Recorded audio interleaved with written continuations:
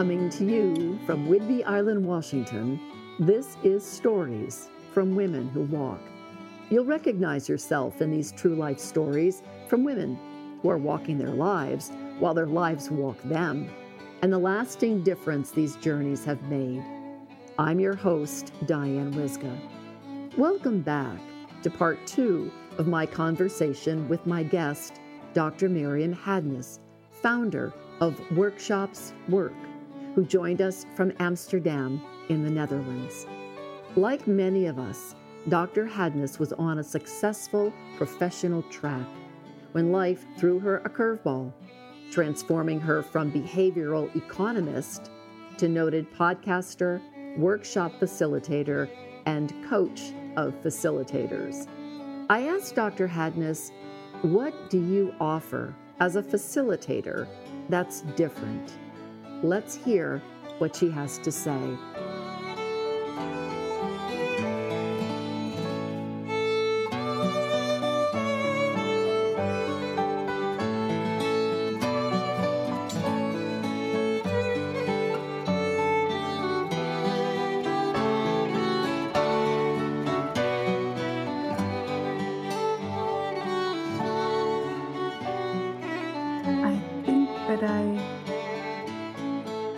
I bring a new edge to facilitation because of two things. First, I didn't go through the training and certification of the traditional what is a traditional facilitator?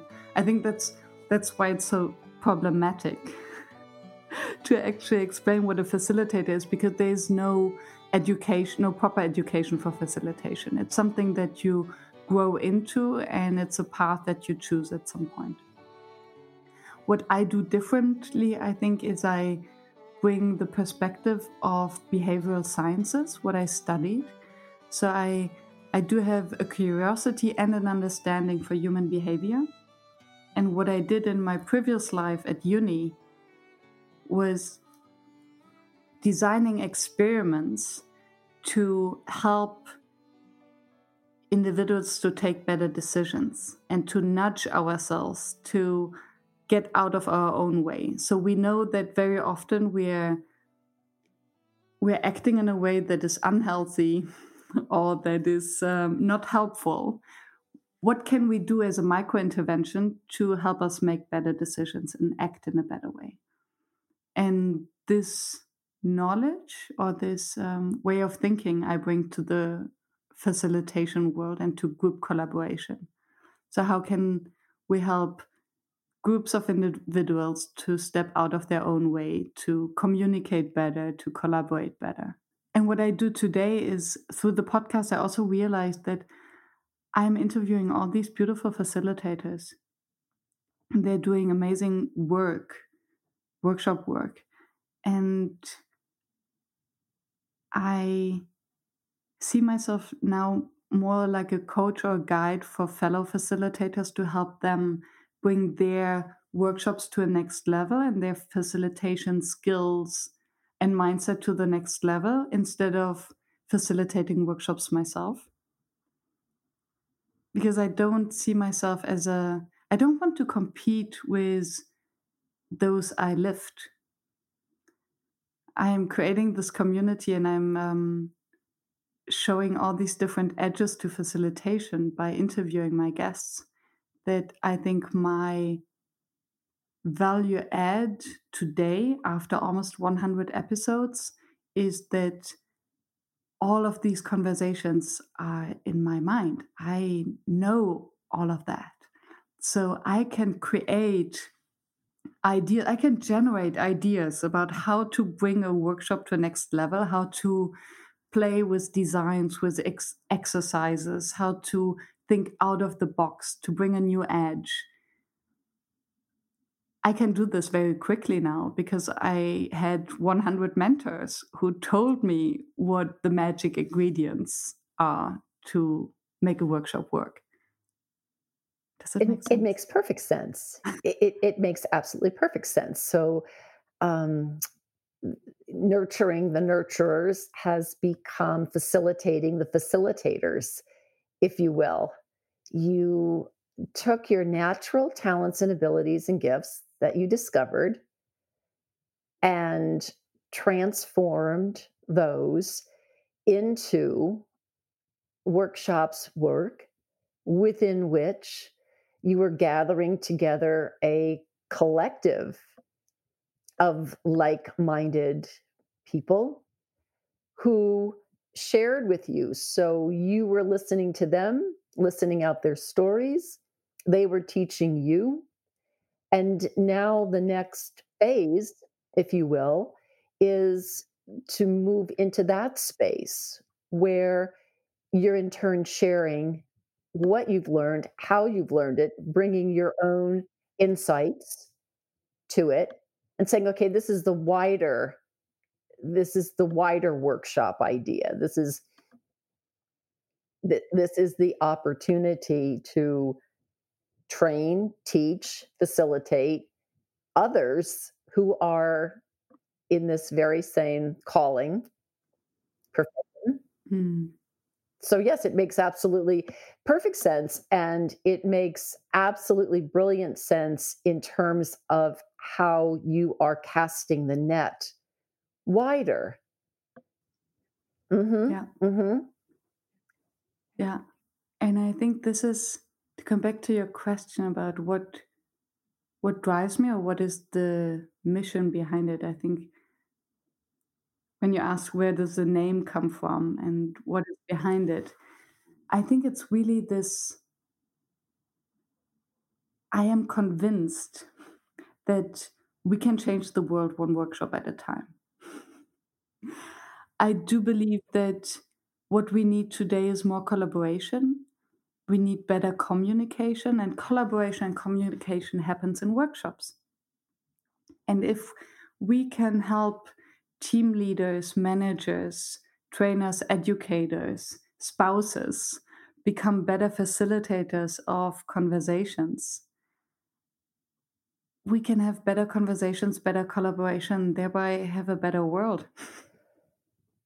So this global intention comes back to the home, um, the school place, such as we have it right now, because so many of our former face-to-face, life-to-life activities are now on different platforms, of which Zoom is probably, Mm. the poster child. But you're advocating that we don't leave this idea in the business or corporate world. We actually look for ways to facilitate good conversations, encouraging conversations in the home, in the community, Mm. in whatever space we are inhabiting. Is that correct? Yes, absolutely. How do you get people to do that? I think it's a mindset shift where as a facilitator you don't have stakes in the outcome, but you have the curiosity and the trust that the people that you're facilitating the journey for, they already have the answers. They know the answers. They just need someone to ask the right questions and help them along the way and build the trust to bring these answers a step forward. So I think a facilitator, yes, ands what they hear, encourage to think out of the box, but also set boundaries to say if it's out of scope, help to make sense of what's coming up, prioritize. Um, and I think, especially in homes, when we think of just yes ending and listening with curiosity, listening to understand instead of listening to reply, and trusting that something good will come out without being married to a outcome solution. I think this would change a lot of dynamics we have and experience at home, where we so often want to be right and we have our very clear idea how things should be. But why? What if else? And so one magic question in the facilitation world is, how might we blank? And this is the space where ideas emerge, where conversations happen, where creativity happens. What you're saying strikes very close to home for me. When I was very early in my storytelling role several decades ago, I was lucky to have as one of my mentors a fellow by the name of Doug Lipman, who, in the workshops and the small workshops that we attended, said two things. He said many things, but he said two things that I've carried with me over all these decades. And the first is listen with deep appreciation. So when we were having an exercise, when someone was telling a story, listen with deep appreciation. That was your job. And the second was that people needed stories listened out of them, that they knew the story they wanted to tell, but they didn't know they knew it. And so when I coined the term story doula for myself, it was with that idea that and that's where the level of respect comes from, the story you want to tell, you just don't know you know it.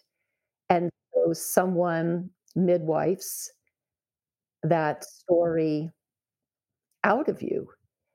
So we are very much simpatico in our visions of shifting cultures, shifting behaviors, shifting attitudes by having that idea of yes and instead of yes but, and bringing that deep appreciation to whatever setting we're in.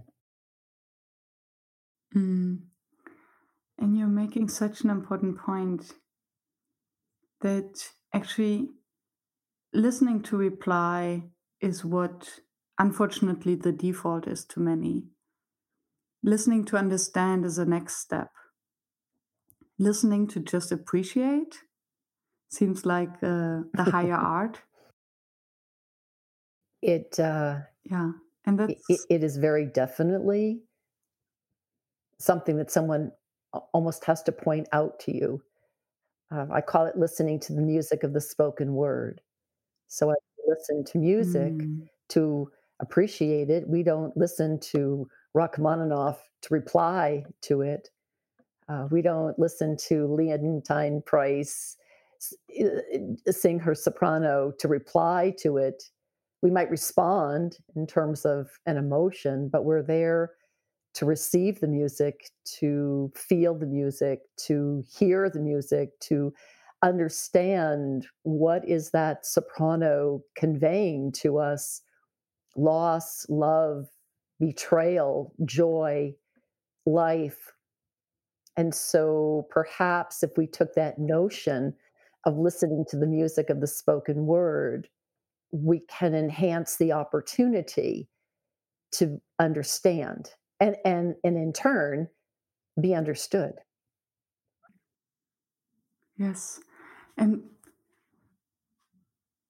what you say makes me think of one fact that we often forget, that we only hear what we actually want to hear. So our brain is doing a filtering exercise for us. And we don't control what parts of our story are heard by the recipient. And we don't know whether what we hear is actually the full truth. and the full story, or just the reflection of our own story in the words of someone else. And I realized that, yeah, to come back to the Vipassana experience, I did by now 4 or 5 Vipassana retreats. And the retreats are always organized in the same way. And every evening you have a 1 hour discourse by Gwenka, who invented this method. And the interesting thing is that every time I sat there listening to exactly the same words because it was a recording, I heard something different. And everyone who sits in this room hears something that they need to hear.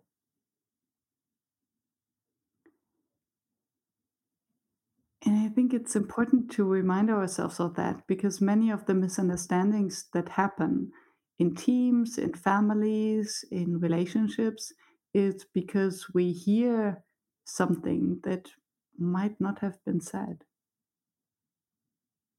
or we say something that might not be heard. What might be the single most important tip that you could give to someone around that? Not necessarily perfected, but just begin to go into that world and make a shift, not a radical change that might come in time. Mm. The one thing that I try to apply, sometimes I still fail, is whenever I hear something that evokes a reaction and maybe, um, yeah, an emotional reaction, I ask, I heard this. Is this what you said? Or when you say this, I hear that. So maybe a silly example.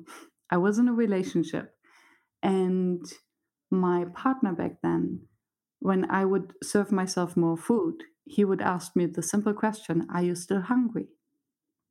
What I heard was, are you sure you want to have this extra food? Because otherwise you're getting fat.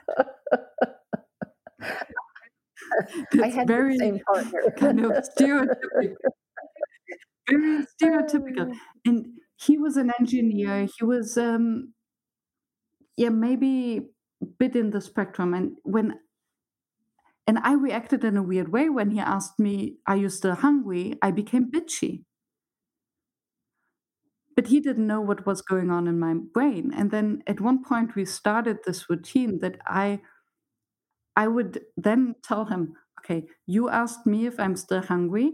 What I hear is I should not eat that much because I'm getting fat. Is this what you mean? And he started laughing at me. He was like, no, I'm just curious because I see that you eat it. You look fantastic. I'm just curious whether you're still hungry because I'm not. So, hmm. So this little routine now, I think saved. Well, it didn't save that relationship, But it did provide some insights. and I think it, yeah, saved many other friendships and relationships. Just to clarify, you say this, I hear that. Is this what you mean? Thank you for that. And what you said earlier, and what I believe I heard, was some excitement around this passion project. Would this be a good place to talk a little bit about what that is, how it came to be, when it's going to be? Yeah, yeah. Always happy to talk about my passion project. You've Right? got the Everyone microphone. does. Yes. Thank you. So how it came to be is through the podcast, through the community, through my mentors, those I interviewed. And I realized they have so much more to offer than what we could cover in the episode. And when I went to conferences, there was always this feeling of dissatisfaction, like, oh, I've been there, I've done that, seen that, I want something new. There's so much more we could do if we just dared. What would we do if we were not afraid? And I came up with this daringly crazy idea. What if we organized a conference that is actually a festival that we will call Never Done Before, where podcast guests will host a workshop in a format or on a topic or with a method that they've never done before. So that participants who join that will experience something that is totally new to them. It might not be perfect, but it will definitely inspire them to try new things and to do things differently. So on November 20th, 2020, we have a 24 hours global online festival called Never Done Before, where 30 expert facilitators will host sessions in a way that they've never done before. And we will dance with the status quo and dance with the fear of failure and inspire the new trends of facilitation. So clearly, walking the tightrope without the net. Yeah. Yes. And I was, in the beginning, many of the collaborators or those who heard about the project were in awe and said, Miriam, you're so courageous and it's great what you're doing. You're visionary. And I realized that no, I'm just naive. I was naive enough to start that because I could not overlook all the complexity and all the effort and all the work and all the cost it actually entails. And now, 2 weeks, 10 days before the festival, I'm glad that I was naive enough to start it because it's coming to place. We broke even. We can cover the costs. We have participants, and it's going to be magic. Thank goodness for the innocents in the world, or those who are naive enough to ask, what if? And so let me ask you this, since this podcast episode will launch after your project, will you have links for that project in the website that we can add to the episode notes so that someone can visit it a little bit after the fact? Yes, it's neverdonebefore.org, and it will happen again. Next year, in November, we'll have the second edition of our global festival. Excellent. So people can look forward to something happening in the dark months. Exactly. And we might have an entire year of co-designing, co-creating this festival because we can. So this seems like an appropriate place to share this. A prior guest, abstract artist Ruth Dent, who's in France, sent me this quote that the former director of the Victoria and Albert Museum in London shared with her. And it says, or as she said, and then after looking back and seeing how far you've come, look forward and imagine how far you can go. So with that in mind, where do you imagine your work will take you next?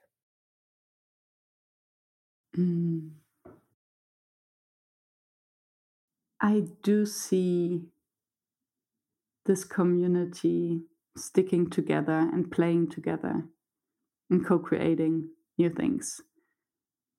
I think in our world today, we just don't have enough space to to experiment with imperfection and with raw ideas and invite others to join us in this experimental journey. So if I can help create and foster and nurture this community of facilitators to join this co-design project, to work a year long on a festival where everyone will experience something that they have never experienced before, I think this is really magic. Imagine how many things can happen, can be designed, created, if we all work on it together. Because now it was 3 months, I think, that we started the co-design project, and we invited just facilitators from around the globe for a small fee of 20 euros to join the co-design project of the festival. So we had meetups and we invited them, we collected their ideas, their feedback. And what came out of that is truly magic. Imagine we have an entire year to do that. Imagine that. Yes. Before I say thank you to our guest, I do want to mention that all social media links and connections to Dr. Miriam Hadness, to Miriam, to her website, will be posted in the episode notes. And I would encourage everyone who's taking a listen here to drop by and check out all the many resources she has available, the images, the free newsletters, the listen to the podcasts. It's a treasure trove. It is an absolute treasure trove of not only information, but education and entertainment and motivation. It's the place to go. It is the place to go. So, Miriam, I want to thank you so very much for walking along with us, sharing your life story, which I trust will be of very good use and inspiration to those who are ready to step out, and to those who may not be so ready, but when they are, can look back and say, one day I listened to someone who did this, and you know what? Now I can too. This would be lovely. Thank you so much for inviting me and for bringing out these stories with your questions, your listening.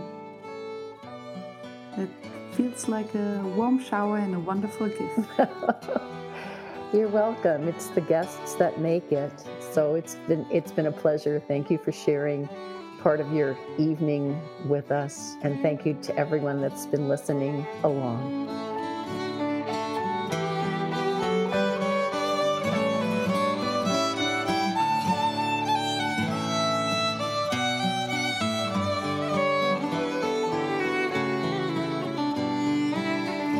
Here we are at the end of the road, but not the journey.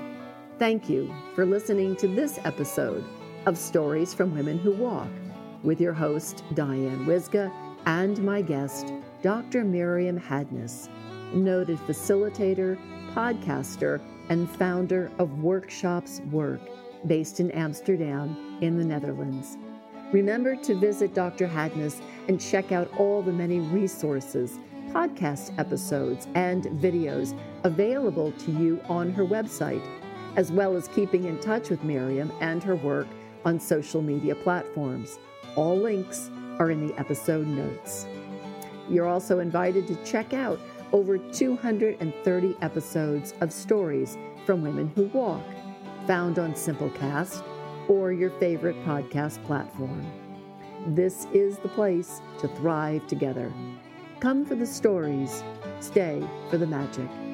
And speaking of magic, I hope you'll subscribe, share a nice shout out on your social media or podcast channel of choice, and join us next time. You will have wonderful company. as we walk our lives together